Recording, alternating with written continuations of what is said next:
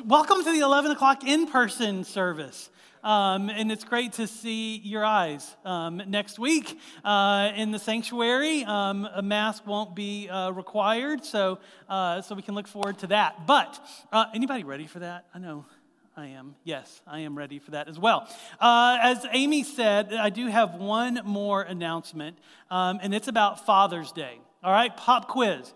Who knows when Father's Day is? When is it? Close. 20th. It's the 20th. It's the 20th. But you were right. It's not next Sunday, but the Sunday after. So that's right. So here's what we're doing for Father's Day. I want your dad jokes. Right? We're all familiar with dad jokes. So there's those quick little jokes that kind of make you go like this, or like that. Like I want them. You don't have to be a dad to share the dad jokes with me. You can be a child, or you can be a wife, or you can just be somebody who knows dad jokes, like whatever. We're going to celebrate dads with dad jokes, and we're going to have an award for the top 3 jokes. We're going to have an award for the funniest dad joke, like the one that makes us laugh. We're going to have an award for the cheesiest dad joke. That's the one that makes you cringe, right? And then we're going to have a free-for-all. That will just go to the joke that we just want to give an award to, all right?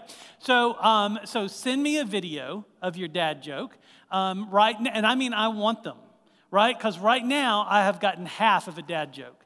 The video that was sent to me, the joke part didn't come through, just the punchline. So I have no idea what the first part of the joke is. So I believe we can do better than that. And if the video's hard, then just send it to me in an email, fred@fellowshipasheville.com, and I will collect those. As a staff, we'll pick our winners, and then you'll hear about them on Father's Day. Deal? Y'all sound super convinced. Thank you. All right, go ahead and open your Bibles to Nehemiah chapter 3 is where we're going to be today. And here's what I hope happens today. As Cam alluded to in leading worship, I hope that you leave this place with more faith and trust in Jesus than you had walking in. And I hope you have even more faith and trust in Jesus tomorrow than you do today. And if that's what you want, then you have found your people. Because that's what we want together. And so truly, no matter who you are or where you are, we're a church for you. Now, and I have a confession that I want to make before we get started. We've been doing this series called Rebuilders for 8 weeks now, where we've looked at the book of Ezra and Nehemiah, and they go together. And here's my confession. Every week, I've been asking you to consider the same question. God, what are you stirring in me? God, what are you stirring in me? I ask you that every week. I think of different ways to say it. God, what are you rebuilding in me? All this stuff. Well, this week, I was having my devotion time. I was having my quiet time. And the Lord prompted me that for 8 weeks, I've been asking y'all to ask that question, and I hadn't asked that question of myself. That's my confession. I sat down with my journal open and I said, all right, God, what are you stirring in me? And what was interesting is that, I'm kind of a visionary by nature. I've always got ideas bouncing around in my head. I think it might drive the staff a little bit crazy, but I've always got ideas bouncing around in my head. But when I asked that question, it allowed me to kind of quiet my soul, quiet my heart, quiet my mind, and listen to what the Holy Spirit was saying. And so I did. I asked myself that question, God, what are you stirring in me? And then I just wrote down 3 things. Out of all these ideas in my head, 3 things kind of rose to the surface. And then I asked another clarifying question. As I looked at that list and I said, Jesus, what of these things do I need you to accomplish? Which of these things can only you accomplish? And so this next question of what can only God accomplish in that stirring was a clarifying question. Because it took that list of 3 and knocked one of them right off. And here's why. One of those things was something I've already seen God do in the past. I already have the faith and trust to walk with him in that. That wasn't something that is this big thing. But the other 2, and one in particular, honestly requires more faith and trust than I have right now. To see God do that. And so for that to happen really will be God doing it. And so for all of us, I wonder what would happen if we all did that. Now, maybe you've been asking yourself that question and you've quieted your soul and quieted your heart, but maybe not. Maybe you're kind of like me. And so here's what I'd like us to do today. I'm going to pray, and I want us to take just a minute and quiet our hearts, quiet our minds, and listen. Let's listen to Jesus. Let's listen to the Holy Spirit about what he's doing in us. And then let's ask ourselves, okay, what is it that only you can accomplish? And what I want us to do is, as we open our hearts and minds to Jesus, when I give us some time to do that in just a minute, I also want us to keep those hearts and minds open as we go through God's word. Because I think God has something for us in Nehemiah chapter 3. Something more than just a bunch of names that I can't read and a bunch of jobs that we may not connect with. There's something in there, because I really do believe that God has something for each of us. So let me pray.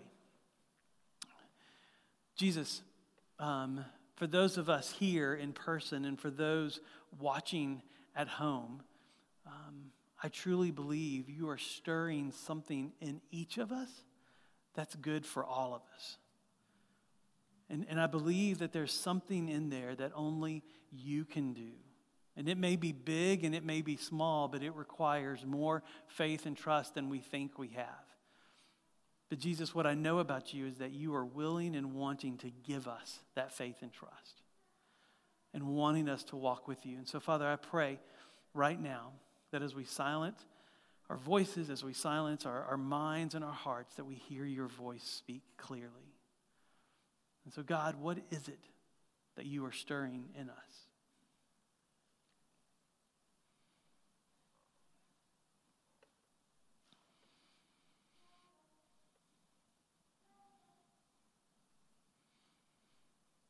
Jesus, what are you doing in our life that only you can accomplish?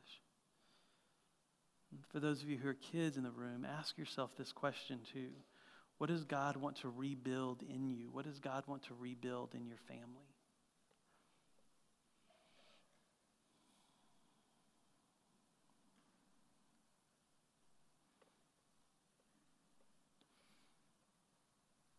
Jesus, I pray that we will walk with you in what it is that you're stirring. And as we take steps, you would let these things become more clear to us. In Christ's name I pray. Amen. Now, if you know what God is stirring in you, even if it's a little messy and you're not super clear on it, at the end of the message today, I would love for you to go to that board in the back that says, God wants to rebuild my, and then you fill in the blank. And put a word up there that represents what you believe God is stirring in you, what you believe that God wants you to rebuild. Because, and by the way, if you're watching online too, just leave a comment and we will add it to the board for you. Because I want to pray over that board this week and pray for God to stir those things in you. Now, when we ended chapter 2 last week in Nehemiah, here's what we saw. We saw Nehemiah learn about this problem in Jerusalem, right? That the wall had been torn down for years. And in hearing about it, God stirred in his heart to do something about it. And that led Nehemiah to pray and fast for 4 months. He prayed and fasted. And he surrendered himself to God through prayer. And in the process of doing that, God also gave him this plan of what it would mean to rebuild. And the first step of that plan was to talk to the king. Remember, he was in Babylon. And who remembers what his job was in Babylon? He was what to the king? He was cupbearer to the king, which meant he was the one that tasted all the king's food to make sure it wasn't poisoned, right? He was the one that had this very close and safe relationship with this king of Babylon. And so the first step in this plan was to tell his boss, the king, that he needed to leave because God was stirring something in him. And he did that. And when he did that, his boss, the king, said, not only is it okay for you to go, I want to send you with everything you need. And that's where Nehemiah had this plan. All right, well then I need this, and this, and I need a letter so that we are kept safe. Well, when chapter 3 opens up, we're going to see the rebuilding start. And what we're going to see is this, that godly success, in other words, stepping into what God is asking you to do, that godly success needs God's people, right? That godly success we've seen needs godly surrender, godly success needs God's plan. And today we're going to see that godly success needs God's people. And so what we're going to do when we go through this chapter is see what kind of people are God's people. What kind of people we need around us to be able to create this environment where we can step deeper and deeper into faith and trust in what God is doing. So let's look at verse 1. Chapter 3, verse 1 says this. Then Elisahib, the high priest, rose up with his brothers, the priests, and they built the sheep gate. They consecrated it and set its doors, and they consecrated it as far as the Tower of the 100, as far as the Tower of Hanael. Now, here's what happens in Nehemiah. You see them rebuild this wall in sections. There's about 40 sections that get rebuilt. And what Nehemiah chapter 3 does is it goes through each of those sections and says who's rebuilding it and what type of person they are that's rebuilding it. And what Ezra did, most people believe that Ezra is the one who wrote and penned Ezra and Nehemiah. And what Ezra did is he's showing you where it starts. Right? And it starts with this guy who we know his name and we know his title is high priest. Now let me tell you about the high priest, because in the nation of Israel, this high priest was a critically important person, because the high priest connected all the past of Israel, all that God has been doing in the past, to the present needs of the nation. Right? And here's what I mean by that, about the high priest connecting the past to the present. Because this high priest is connected to the past because he is a descendant of Aaron. Now, Aaron, let's rewind the Israel history clock back a bit. Aaron is the brother of Moses, right? And we know Moses. Moses was the guy that God used to lead the nation out of slavery and captivity in Egypt through the desert and into the promised land, right? But what we also know about Moses is that he had a stutter. And he was very uncomfortable oftentimes speaking in front of people. He was oftentimes insecure about leading. And so God said, hey, let your brother Aaron help you out. And so Aaron would sometimes speak for Moses. Aaron would encourage Moses to lead. And so everywhere that Moses went, there was Aaron right alongside of him. And they were co-workers in this ministry of leading the nation. Well, as the nation wandered through the desert, God laid it on them to create a place to worship him, to worship God. And it's called the tabernacle. Imagine this big tent in the desert, right? That's the tabernacle. And there were all these building requirements for building it, because everything in the tabernacle represented something. Now, God had Moses to lead the nation, but he needed someone to lead the nation in worship. That was Aaron. As a matter of fact, in Exodus 28, and I'll put this up here, it says, Aaron, your brother, and on his sons with him, anoint them and ordain them and consecrate them that they may serve me as priest. Right? And so God said, listen, Moses is going to lead the nation, but Aaron, you and your sons, y'all are going to lead the nation in worship. Right? And so from this point on, to be a high priest meant that you were a descendant of Aaron. As a matter of fact, to be in that role of the high priest, you had to prove your lineage to Aaron. Because from that point on, that's the only family line that could be in this role. And so that's why this role connects Israel all the way to their past. Because it was your great-great-great-great-great-great-great-great-great-granddaddy who was the first high priest. But this role also connected people to the present, because when you were a high priest and you were serving the nation, you would put on you'd put on this hat and you'd put on this breastplate. Right? And it was this metal breastplate that had 12 stones on the front and 1 stone on each shoulder. And each stone represented the 12 tribes of Israel. Each tribe got its own stone. And so when the priest would serve the nation, he literally had the weight of the people that he served resting on him. And it was this constant reminder when he looked down that his job, this position of power, wasn't for his own glory. It was for his ability to serve the nation and to lead them into worship. And it was to connect their present needs to the history of this nation worshiping God. And so for the high priest, they were connected to the past and they were connected to the present. They were connected to the history of all that God had done and the present need of serving the nation. Now, if godly success needs God's people, here's my question for you. Do you have a person like this in your life? Right? Because we're going to talk about this for a minute, but for Nehemiah to throw this thing out there of, hey, y'all, I feel like God is stirring this in me for us to rebuild this wall, and that high priest to be the first one to pick up a stone and start rebuilding the wall was a huge act of confirmation, because when the high priest did it, it was saying, Nehemiah, what you're asking us to do is in line with everything that God has done before, and it is in line with what God needs us to do right now. It was this huge stamp of approval saying, yes, this is what God is doing. Do you have a priest in your life who does that? Do you have a person that can connect the past of what God has done from creation to sin to redemption to glorification and return to your current needs? You see, do you have a priest in your life that like the high priest wearing these 12 stones is concerned about your current needs more than their own? Right? Do you have a person, do you have a man, do you have a woman in your life that can listen to your plans and not think about how it affects them, but listen to say, yeah, I think that's something that God is doing in your life. Let's pay attention to that. Let's walk in that. You see, godly success needs a priest. Now, in the book of Hebrews, let me tell you something else about this priest in your life. And I'm just using that term because, it's what Nehemiah had. He had this high priest. You don't necessarily need somebody with a collar in your life. But, although, on a side note, there have been times where I'm like, man, I wish I didn't have to pick out what to wear every Sunday. I wish I just had a closet full of the same thing. So there's some advantages to that little collar. But let me tell you something else about the high priest role.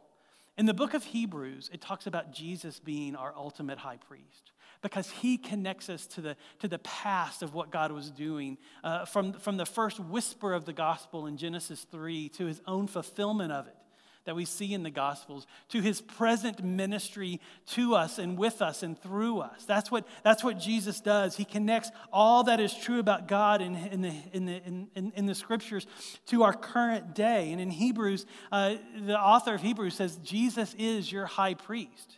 And so my question for you is, does your priest point you to Jesus the high priest?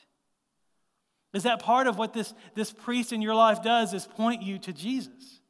Can I give you a great example of this in my life? For years, I had a counselor. And this guy had been a pastor for years, and then he'd been a counselor for like 40 years, right? He's this old guy. He has seen it all. And I would come to him and just share kind of what was on my heart and what was stressing me out. And he would give me this great godly wisdom, not only from God's word, but also from his experience, and it was so good. And then we also have this couple in our life, a husband and wife, and they started off as consultants for the church and then became counselors of mine and then became friends. And their role in my life has been invaluable because they help keep me in line with God's word, and they lovingly point out where I'm out of line. And they lovingly counsel me not only from God's word, but also from experience. And they help me see where my life is in line with God's word and where it's out. And these priests in my life are invaluable because they keep pointing me back to Jesus. And so for you, maybe you need a priest in your life. Maybe you need a good Christian counselor. I've got a list. I can recommend you one, right? Maybe it's your growth group leader who's the priest in your life that keeps pointing you back to Jesus. Kids, maybe it's your mom or dad who keep pointing you back to Jesus. You see, who is your priest that's pointing you to Jesus, the high priest? That's one of the people you need as God's people around you. Now, from here on out in this chapter, here's what's going to happen. I'm not going to read this whole chapter like I normally do because it's a bunch of Old Testament names. And y'all know how much I love reading Old Testament names, right? But here's why I'm going to skip over. I'm going to highlight some of the people that are here and some of their roles that are here because what Ezra is doing is showing us through this. These are the type people that are rebuilders with you, and these are the type people that you need. But the first group of people that I'm going to highlight are people that are the people you don't need to be rebuilders with you because they're kind of in this first group. Look at verse 5. Jump down to verse 5. It says, and next to them, so right, Ezra is kind of going through and pointing out this is how everybody was working with Nehemiah. And he gets to this next group, and he says, and next to them, the Tekoites repaired, but their nobles would not stop to serve their Lord. All right? So their nobles would not stoop, not stop. Their nobles would not stoop to serve the Lord. And so here's what's happening. They're pointing out there's this group of people, right? And to the Tekoites from this small little village south of Jerusalem, I found out. But their leaders, their nobles, were there but didn't work. Right? A lot of people believe that if you were of nobility, the sleeves of your robe actually went longer than your hands because you didn't lift your hands to do any work. And so when they saw you, the robes were a little bit longer than your hands. Well, these nobles, they were there, but they didn't want to do the work. You see, this group is the only group of people that's highlighted in chapter 3 of people who didn't do the work. Because here's the deal. When you're responding to what God is stirring in you, when you're walking in more faith and trust, the people you need around you are the people who are willing to do the work with you. Like we live in an age of social media, right? Where if anybody posts anything, somebody's going to criticize it. Some guy in his boxers in the basement who's not doing the work feels like they have the ability to criticize the work. Y'all, I want to give you permission that if you're following Jesus and you're getting criticism from people who think it's more important to criticize than it is to co-labor with you, you have freedom to disregard their criticism. Right? One of the things I learned in going through Ezra and Nehemiah, I had a mentor tell me this, that you know how that you're told that every bit of criticism you get has a kernel of truth in it, right? Anybody heard that? That's actually a lie. There's some criticism that has no truth in it. And we see that in these guys named Sanballat and Tobiah that we'll see in the next few chapters. Their sole purpose is to stop the work of God. So church, as we're following Jesus in more faith and trust, if there are people who are criticizing that work and not willing to do the work with you, you have the freedom to keep looking ahead instead of turning to the side. Look at verse 27, but you'll notice something about the rest of the Tekoites that's really cool. If you pop down to verse 27, it says this. It says, and after them, the Tekoites, there they are again, repaired another section opposite the great projecting tower as far as the wall of Ophel. So here's what you see. As they're going around talking about who's working on the wall, you have the Tekoites here, but remember their nobles aren't doing the work. And then they're going to go through and talk about all these other people, and then they're going to pick up the Tekoites again over here, which means even though the nobles weren't working, you had this common Joe and Josephine who were doing the work. And not only were they doing the work, they were double doing the work. They were working over here and over there, which is also, as far as I know, the only group of people that's said of. And so when you're getting God's people around you, I think the emphasis here is to remember, get the people around you who are working with Jesus as well, not the people around you who aren't. Right? Now, I'm going to highlight a couple of more verses because we're going to see some different type of people, and then I'm going to kind of tie it together. Look at verse 7. If you look at verse 7 and you look at the end, it says, the men of Gibeon and Mizpah, the man of Gibeon and of Mizpah, the seat of the governor of the province beyond the river. And so here's what is being pointed out here, that there are government officials doing the work too. Right? The governor of the land is doing the work. And look at the next verse, verse 8. It lists a couple of names, and it says, the goldsmiths repaired, and next to Hananiah, one of the perfumers repaired, and they restored Jerusalem as far as the broad river. So you've got goldsmiths, and you've got perfumers. Right? Now, I don't know about you. I haven't made perfume before, but I would think to transition from making perfume to building a wall is a pretty big transition. Right? Right? Look at verse 9.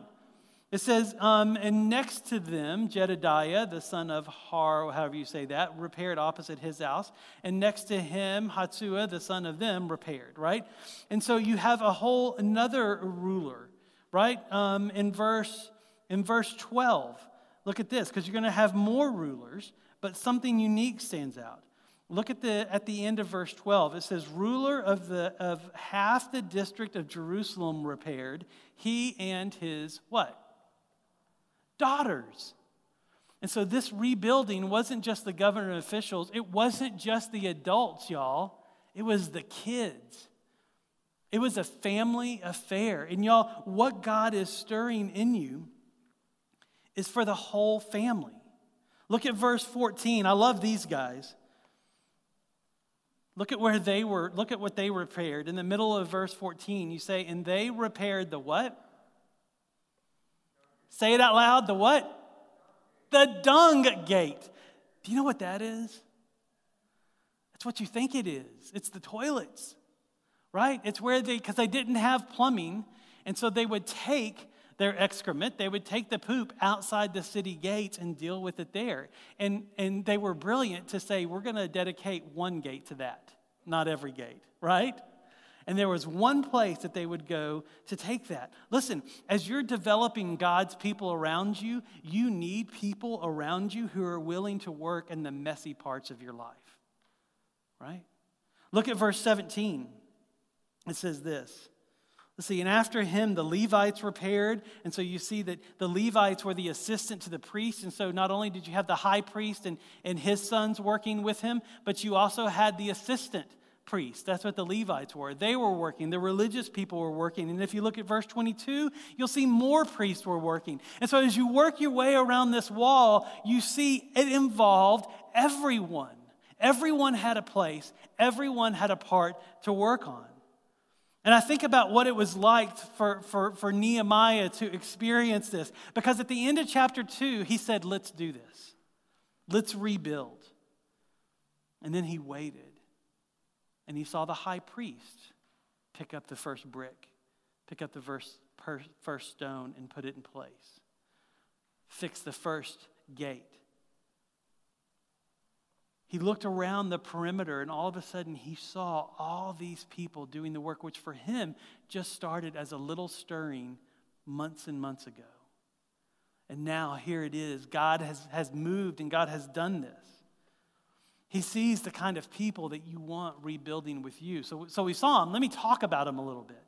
Right? Like you need the Tekoites with you. You need the common Joe and Josephine in your life, the hard-working, good, salt of the earth kind of people. You know what I'm talking about? Like you need people who can just speak from this experience of work. My grandfather delivered ice for a living, right? So this was a while back, right?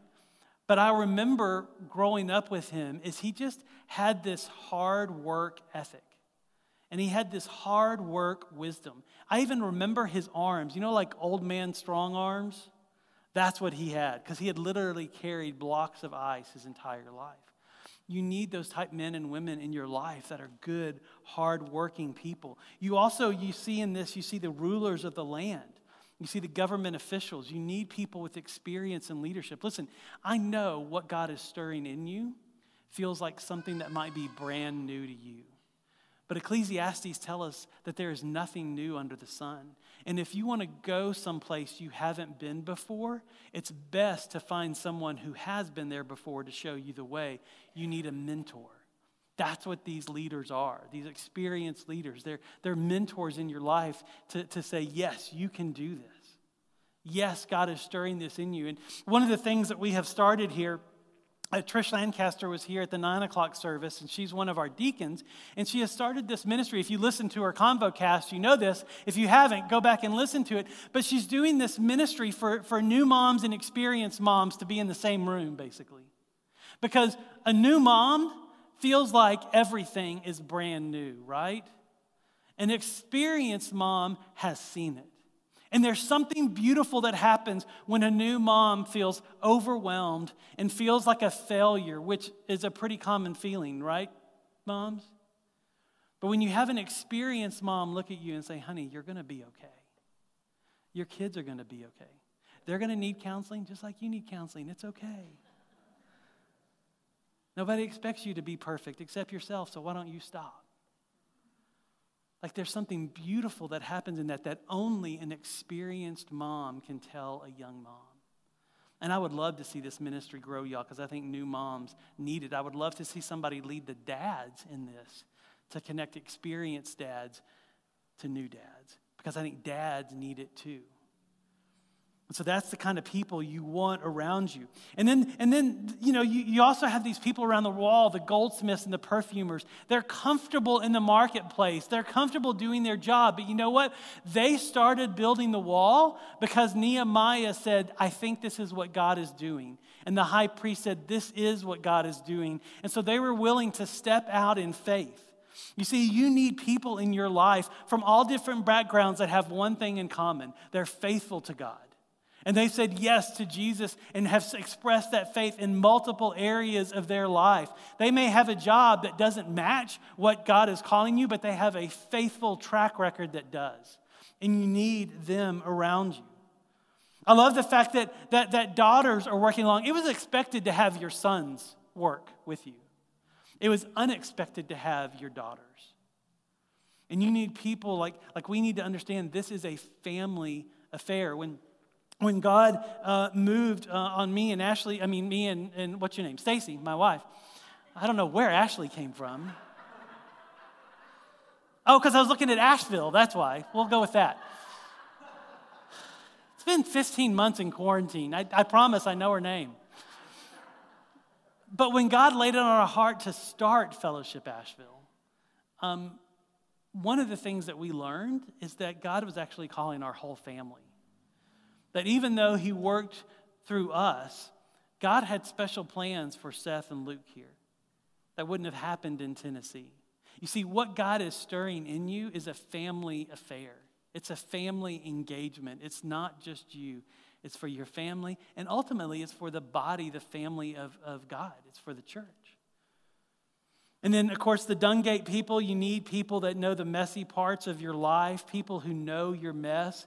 I don't think one person needs to know all your stuff. I think that's a lot for one person to carry. But I think a group of someones who can collectively know all your stuff, like who are those people that are willing to get into the mess of your life? And then, of course, the religious leaders are working side by side. You need people that can point you to the wisdom of God's word. And then the high priest, you need people to point you directly to Jesus. Now, I got to tell you, I do know what this felt like for Nehemiah. In my own experience, I remember what it was like in 2004, 2005 to sense that God was calling us to start Fellowship Asheville. Walking downtown on vacation, Pritchard Park, and you hear the voice of God saying, I kind of want you to start this thing. And then you go through this process of going back home and meeting with the elders and telling people, and you see this excitement build. And then we moved here in 2008, still not sure if this is what God was calling us to do. We were fairly sure. We packed up our family and moved, but it could have collapsed at any day.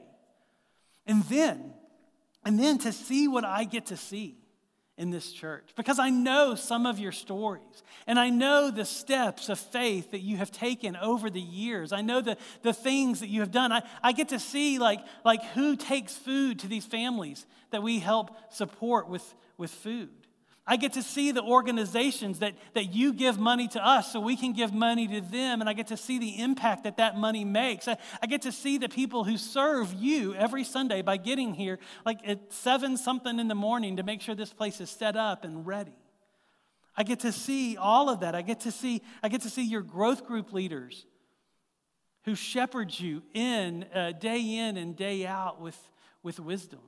I get to see our elders who lead the church in shepherding, who oversee the church through doctrine and making sure we're headed in the right direction. Like I get to see that. I get to see deacons who serve. And oftentimes I feel like Nehemiah must have felt when he looked around and what started months ago as this idea from God came into fruition, and seeing all these people doing the work and seeing this wall built. And the words that I continually come back to are humbled and amazed. I'm humbled that God would do this through someone like me. And I'm amazed that he would do this through someone like me. See, and here's the deal. I think God has that for each of you. I don't think my experience is unique. I think it's something that God wants for each of you. He wants you to look as you follow him and have those moments where you are humbled and amazed by what God has done through you. Because when you are, then God's the one who gets the glory, not you. Right? You see, for you, I believe God is stirring, and I believe that God wants to rebuild in each of you. Now, I've already asked who is your high priest that's pointing you to Jesus, but now I want to know, I want you to think about who are those people around you? Who are God's people around you that God can use to help you follow Jesus? You see, because godly success needs God's people. For you to be able to follow that stirring of God, you need those people around you.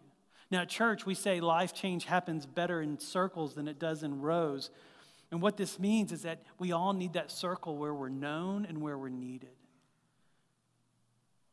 You know, and you need that by a group here at Fellowship, perhaps. It's why this summer, the word that keeps coming to our mind is reconnect. It's why we're doing these summer get-togethers. We want to be together again.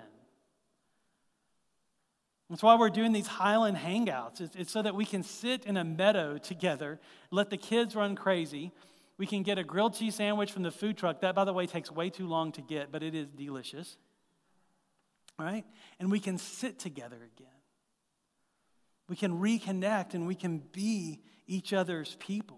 Can I give you another picture of what this looks like? You know, every week I'm adding something up there to represent what this looks like, to have God's people around you. And the closest thing I could come up with was this power cord, right? Because let me ask you, right now this is plugged in and it's got power, right? You can see it here. What happens if I unplug this? How much power is in here? None, right? Now, for some of you, the first step, which is why this is important, is to plug into what God is doing. For some of you, church has been this experiment with you. What does it mean? What is it, let me tell you what it means. It means that you are plugged into God through Jesus. That he has said the way to life is through him. It's not through your own efforts, and it's not based on the good things you've done. It's not hindered by the bad things you've done. It is because of Jesus. Because his crucifixion and his resurrection has made a way for you to have life and to have it abundantly, not just eternally, but presently. And when you do, you plug into this powerful relationship with God. Now, here's the deal. If you haven't said yes to Jesus, then let today be the day that you do that. I think online there's a little thing that pops up that you can say yes to Jesus and somebody will follow up with you. Here in person, come up and talk to me and I'll be glad to follow up with you. But many of us have already done that. And here's my concern for us, especially coming out of the pandemic, that right now we are all very content with this much power of the Lord being displayed in our life. We're content with this little bit of light, which granted, it's a good light. It shows that there's power in this thing. That's why I love this cable. Have you ever plugged in a cord and it didn't work? Like this one tells you there's power here. What I'm telling you, what Nehemiah is telling us, is that you want to really see the power of God displayed, then plug into others. Pull others with you into what God is doing, because guess what? When you do that, it moves from this little bit of light of God's power displayed to that. Oh, that wasn't smart. But to that power. Now let me ask you, which do you want? Do you want this or do you want that? What power of God do you want to see? I don't know about you, but as your pastor, I want to see Fellowship Asheville doing this. Because here's why. God gets the glory when his power is on this full of display. Now, I'm going to go ahead and turn this off so it doesn't blind people sitting up front like it did in the last service. Right? So for you, as we finish this up, here's what I want to ask you. Where is the other end of your power cord? Who are God's people in your life? Are you content with just a little bit of power, or do you want more? of God's power in your life. Right? What if we did this week? What if you wrote down the names of those people who are God's people in your life and you just let them know and you just encourage them? Because y'all, if we do this, I believe we haven't even begun to see what God's going to do in and through this church. That excites me. That's that Nehemiah level of excitement where you look around and you see what God is doing and you are humbled and amazed. I want that for each of you, and I believe that happens when we get to be the church together, when we're each other's people. And so today we're going to go into communion, and like Amy said, if you haven't grabbed your elements, go ahead and do that. And as we go into communion, I want us to take a unique focus of communion, because one of the things that Jesus did, which if you think about all Jesus is, that Jesus is God. And God pulled people around him to accomplish his mission. Jesus didn't need people around him. The Trinity doesn't need us, but yet God created us. And he created us because there's something beautiful that happens in community. And so for communion today, I want us to focus and remember the community that Jesus created, this organism called the church. Because when we are the church, when we get to be the church together, we get to see God's power displayed in a very unique way. And so let me pray for us, and then we'll take the elements together. Jesus, you gathered around you tax collectors, artists, betrayers, doubtful people full of doubt, people full of fear. You gathered together like type A directive leaders that really messed things up, and yet you fixed them. You had this group of people around you that probably from the outside world made no sense, but to you it was beautiful because you got the glory for it. You get the glory for it. Father, that's us. We're a group of people that don't make a whole lot of sense, but yet when you're the center of us, it is beautiful. And it is holy. And we all stand humbled and amazed. And so, Father, I pray for this time of communion as we reflect on the sacrifice that was made for us, that we see your beauty. And we would all be humbled and amazed at what you've done for us and what you can do through us. And so, Jesus, we remember your body that was broken for us. We remember the crucifixion.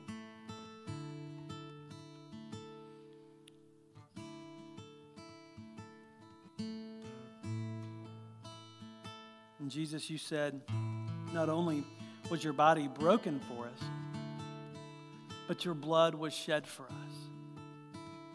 And so, Jesus, we remember.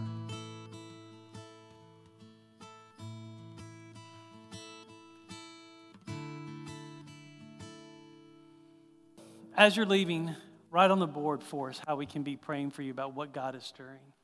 And if you have people in your life that are like the people that we see here in chapter 3, encourage them this week with letting them know. Let them know that they're the person that points you to Jesus. Let them know that they're the one who gets in the messy parts of your life with you. Let them know that you appreciate their working with you and working alongside of you for what God is doing. Let them know. Let's pray. Jesus, as we leave this place, may we leave committing ourselves to you and trusting you to work through your people, so that we can be the church together. In Christ's name we pray. Amen. Y'all, I love you, and I love being the church with you, and I will see you next week. All right? Bye, y'all.